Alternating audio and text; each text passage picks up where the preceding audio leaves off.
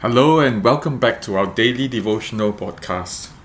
Today we want to talk about our God who is far bigger than the boxes we find ourselves in.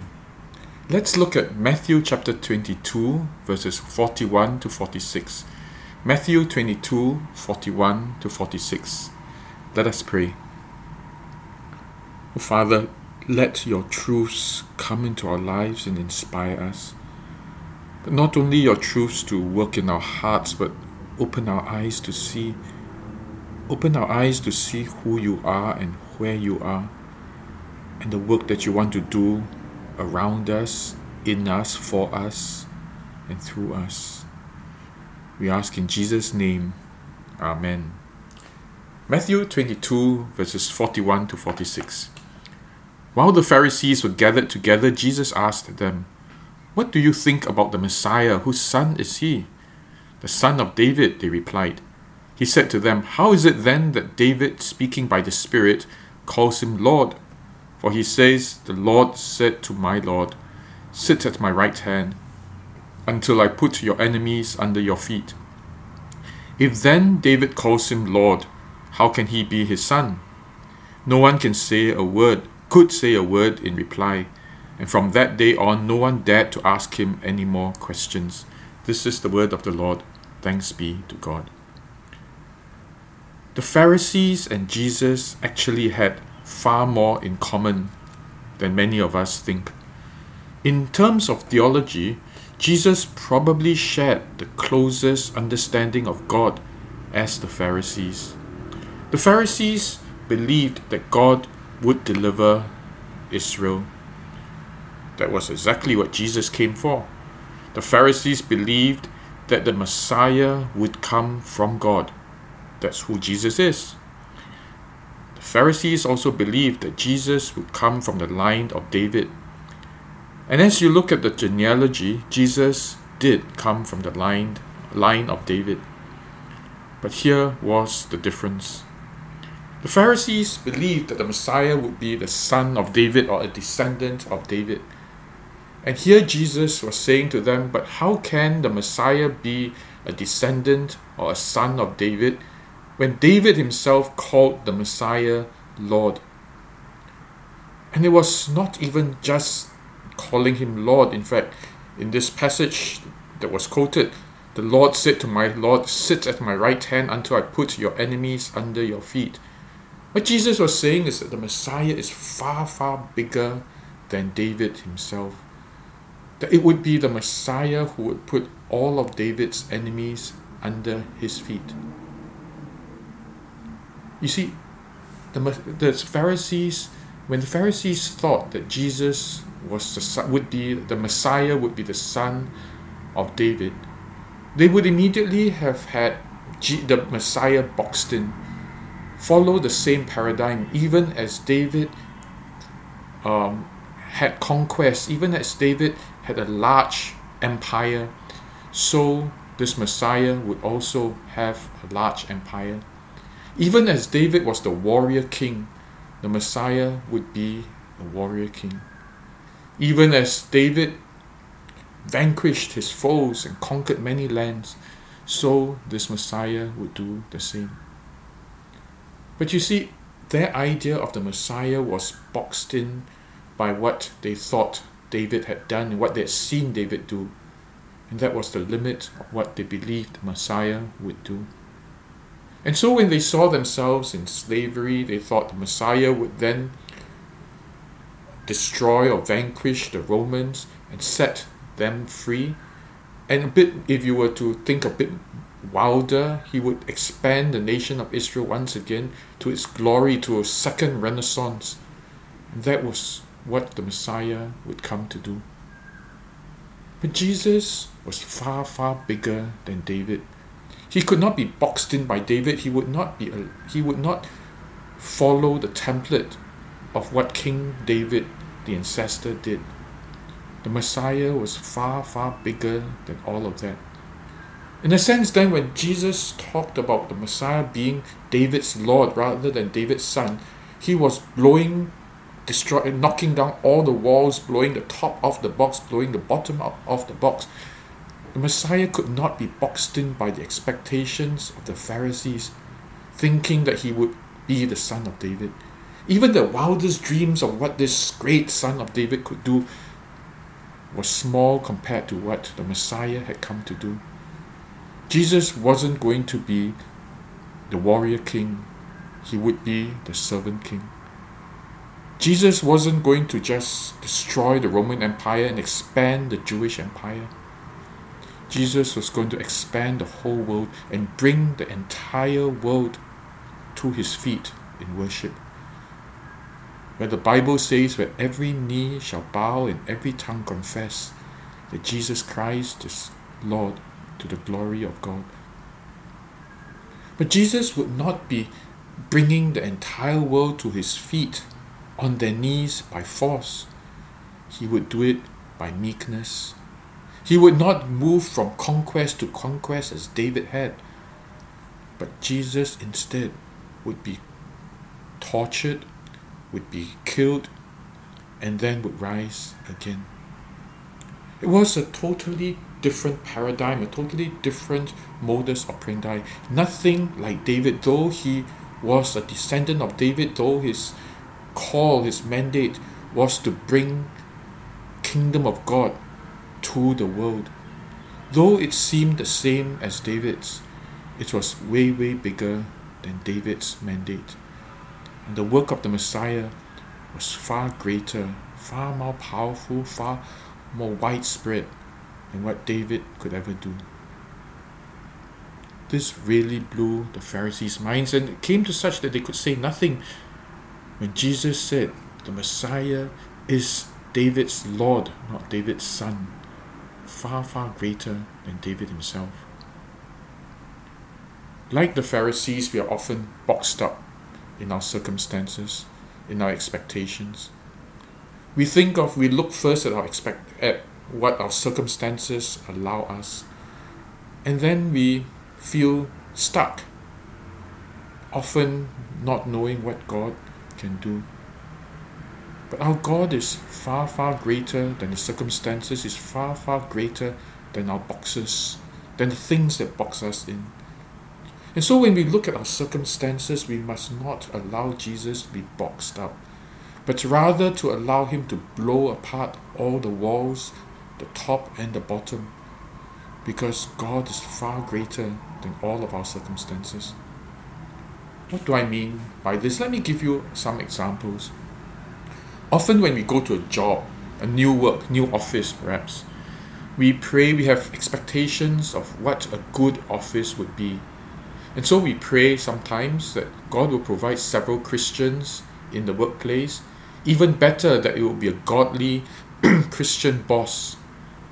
And when we do find a Christian boss, when we do find good Christian colleagues, we very grateful and we say, praise the Lord.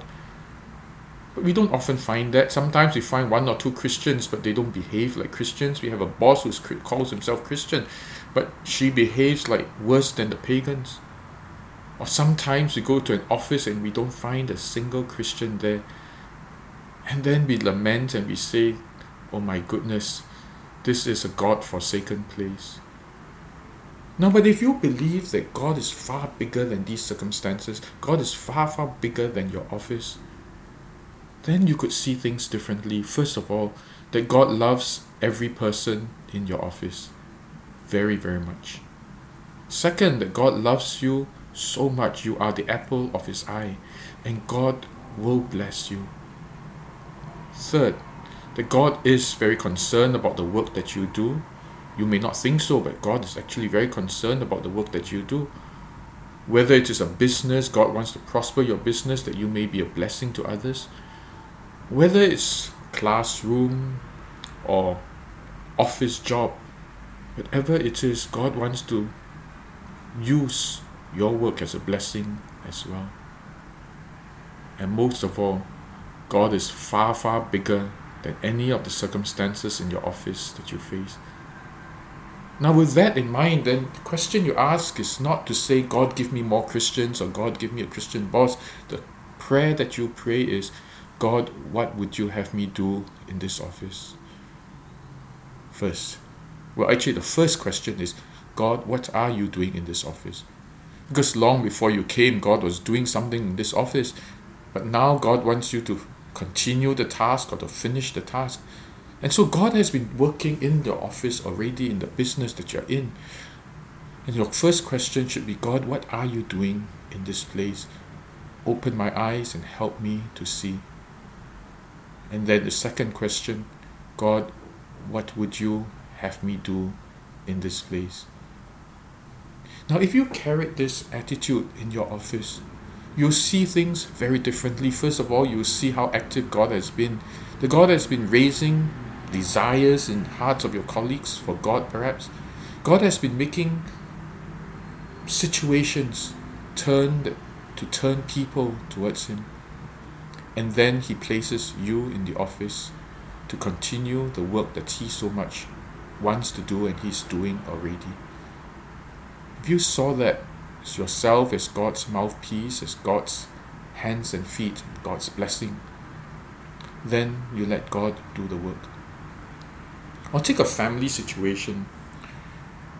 So you perhaps now your elderly parents are dependent on you to take care of them, and you feel so restrained, constrained.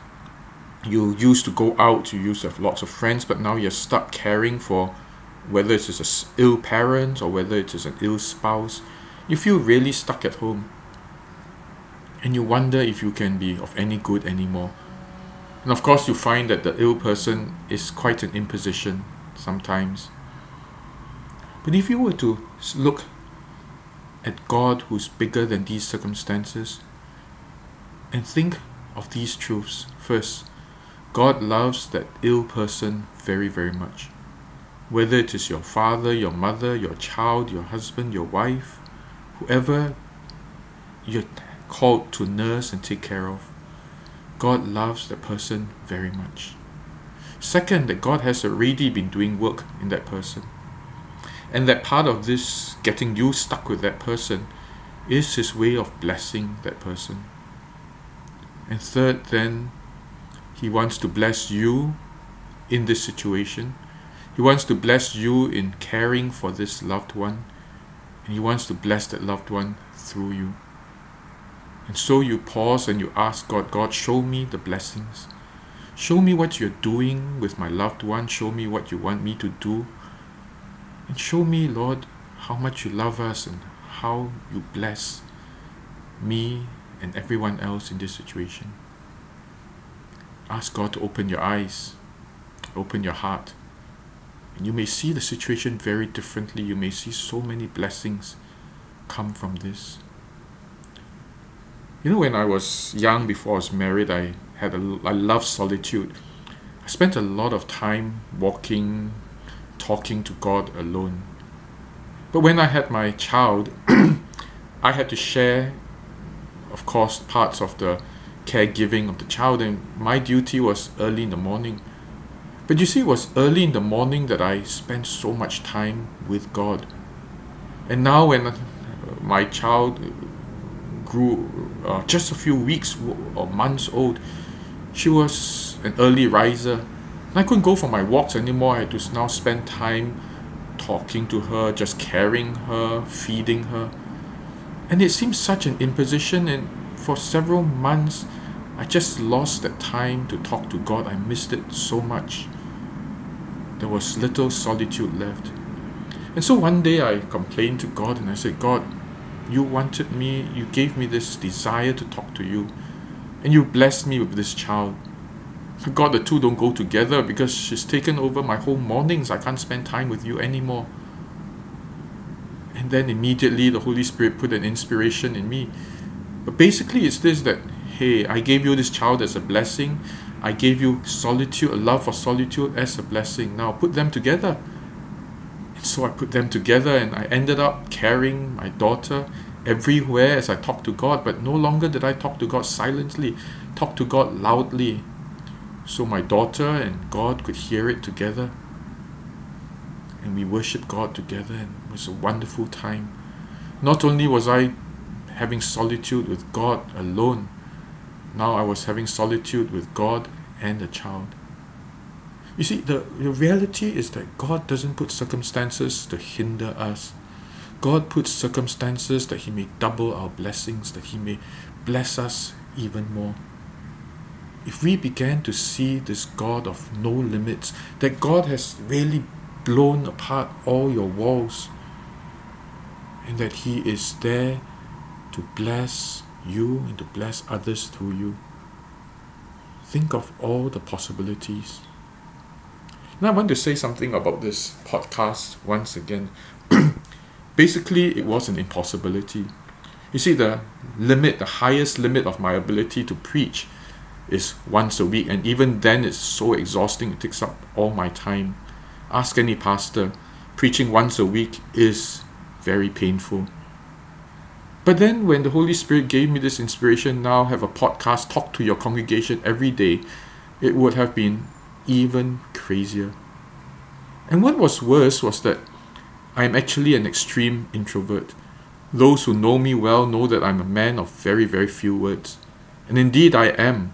I remember once, several years ago, during a church camp, when my church threw a surprise birthday party for me. And as they did that, they said, Pastor, give a speech. And I stood there, smiled at them, grinned at them, and said, thanks. And then I retreated and went off. It wasn't because I was rude or ungracious or I didn't appreciate the gesture. It was simply that I am a man of few words. I got nothing left to say. Let me give you another story. A-levels, Chinese oral.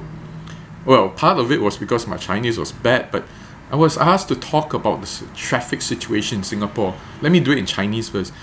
The examiner asked me, so, 新加坡的怎么样解决新加坡的交通问题?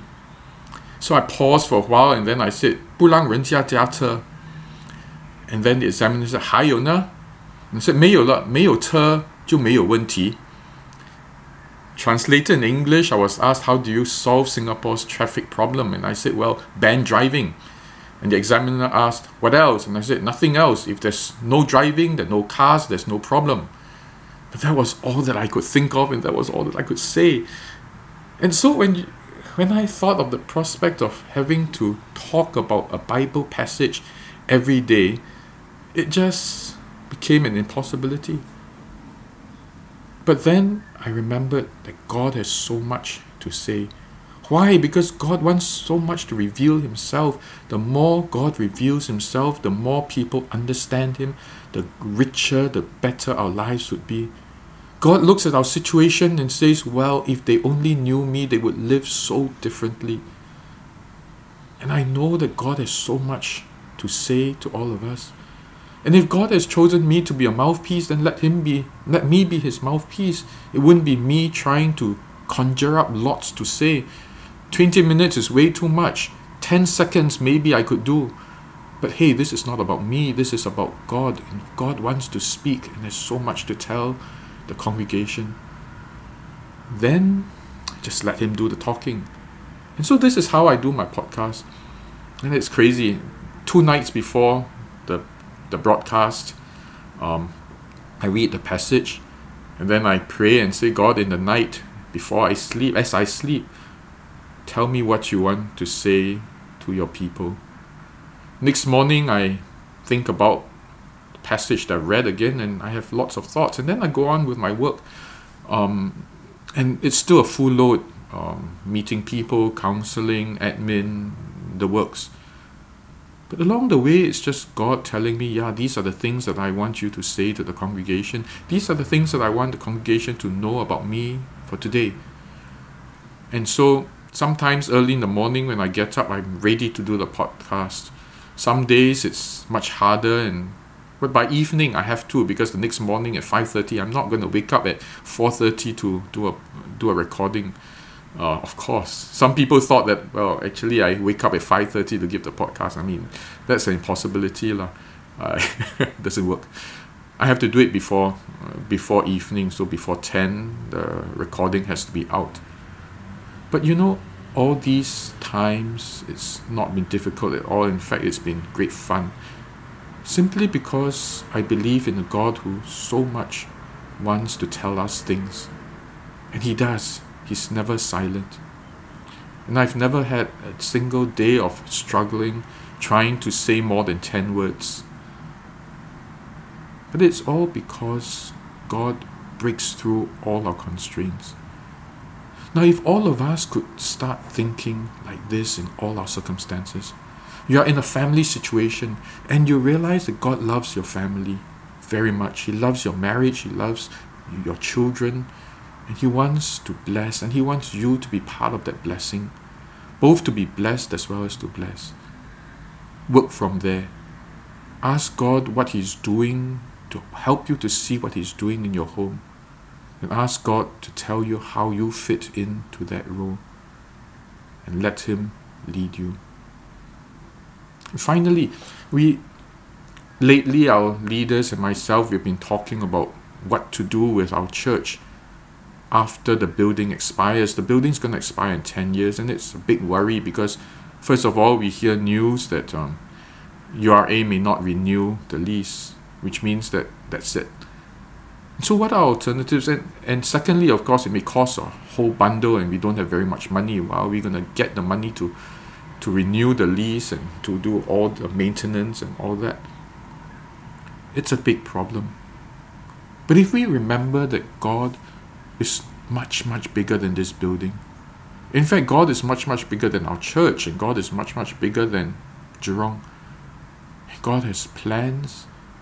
And then you remember that God loves us individually, but He also loves this church corporately.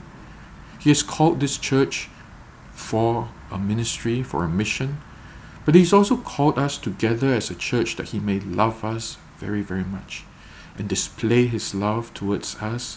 That's where we are in this church, we will experience God's blessing.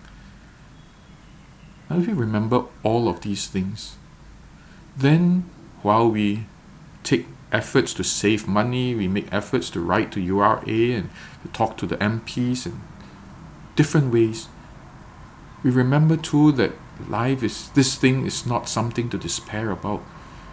That God has options that will just blow our minds away. Maybe it is to renew the lease. Maybe it's to find another place. Maybe it's even to lease cinema or something else. Or maybe it's something that we have never thought about. 4th, 5th, 6th, 7th option, we don't know. And we don't worry. But step by step we ask God, send us out. Use us to be a blessing. Build us up inside. Each of us may know you deeply and be confident of you. And then keep sending us out. And God, as you send us out, you will show us what the next step is. I think that as all of us hold this individually in our hearts, in all our circumstances, if all of us hold corporately this truth in our hearts, that God's not going to provide for us, that's not God's point, that God's just going to send us and He's going to pave the way for us in every way possible, that we will be a blessing. Then as we look to God, He will show us, He will lead us step by step as to how we will as a church be a blessing to the region. We don't know where. It could be still Jurong, it could be Taman Jurong, it could be Singapore, it could be the world. It doesn't matter. We just follow God as God leads us. The Pharisees boxed Jesus in because they saw Jesus as the son of David. But Jesus cannot be boxed into David's template, David's paradigm. It's far greater than that. Let's not box God in to our circumstances, to our expectations, but let God blow apart all of these expectations, that He might show us what He really wants of us. Let us pray. Father, open our eyes to see that You are no small God, that You are God who's far, far greater than all our expectations. You're far, far greater than all our abilities and our inabilities. That You transcend our circumstances and our weaknesses. And then, Lord, as you reveal this truth to us, show us, give us new eyes to see our circumstances. That our circumstances are not the things that will box us in, but that you are bigger than these, and your circumstances are where you want us to see your power and your love and your blessing. And then, Lord, you send us to be part of this blessing, that we may reap the harvest with you. So God, open our eyes, or give us new eyes, open our hearts, or give us new hearts.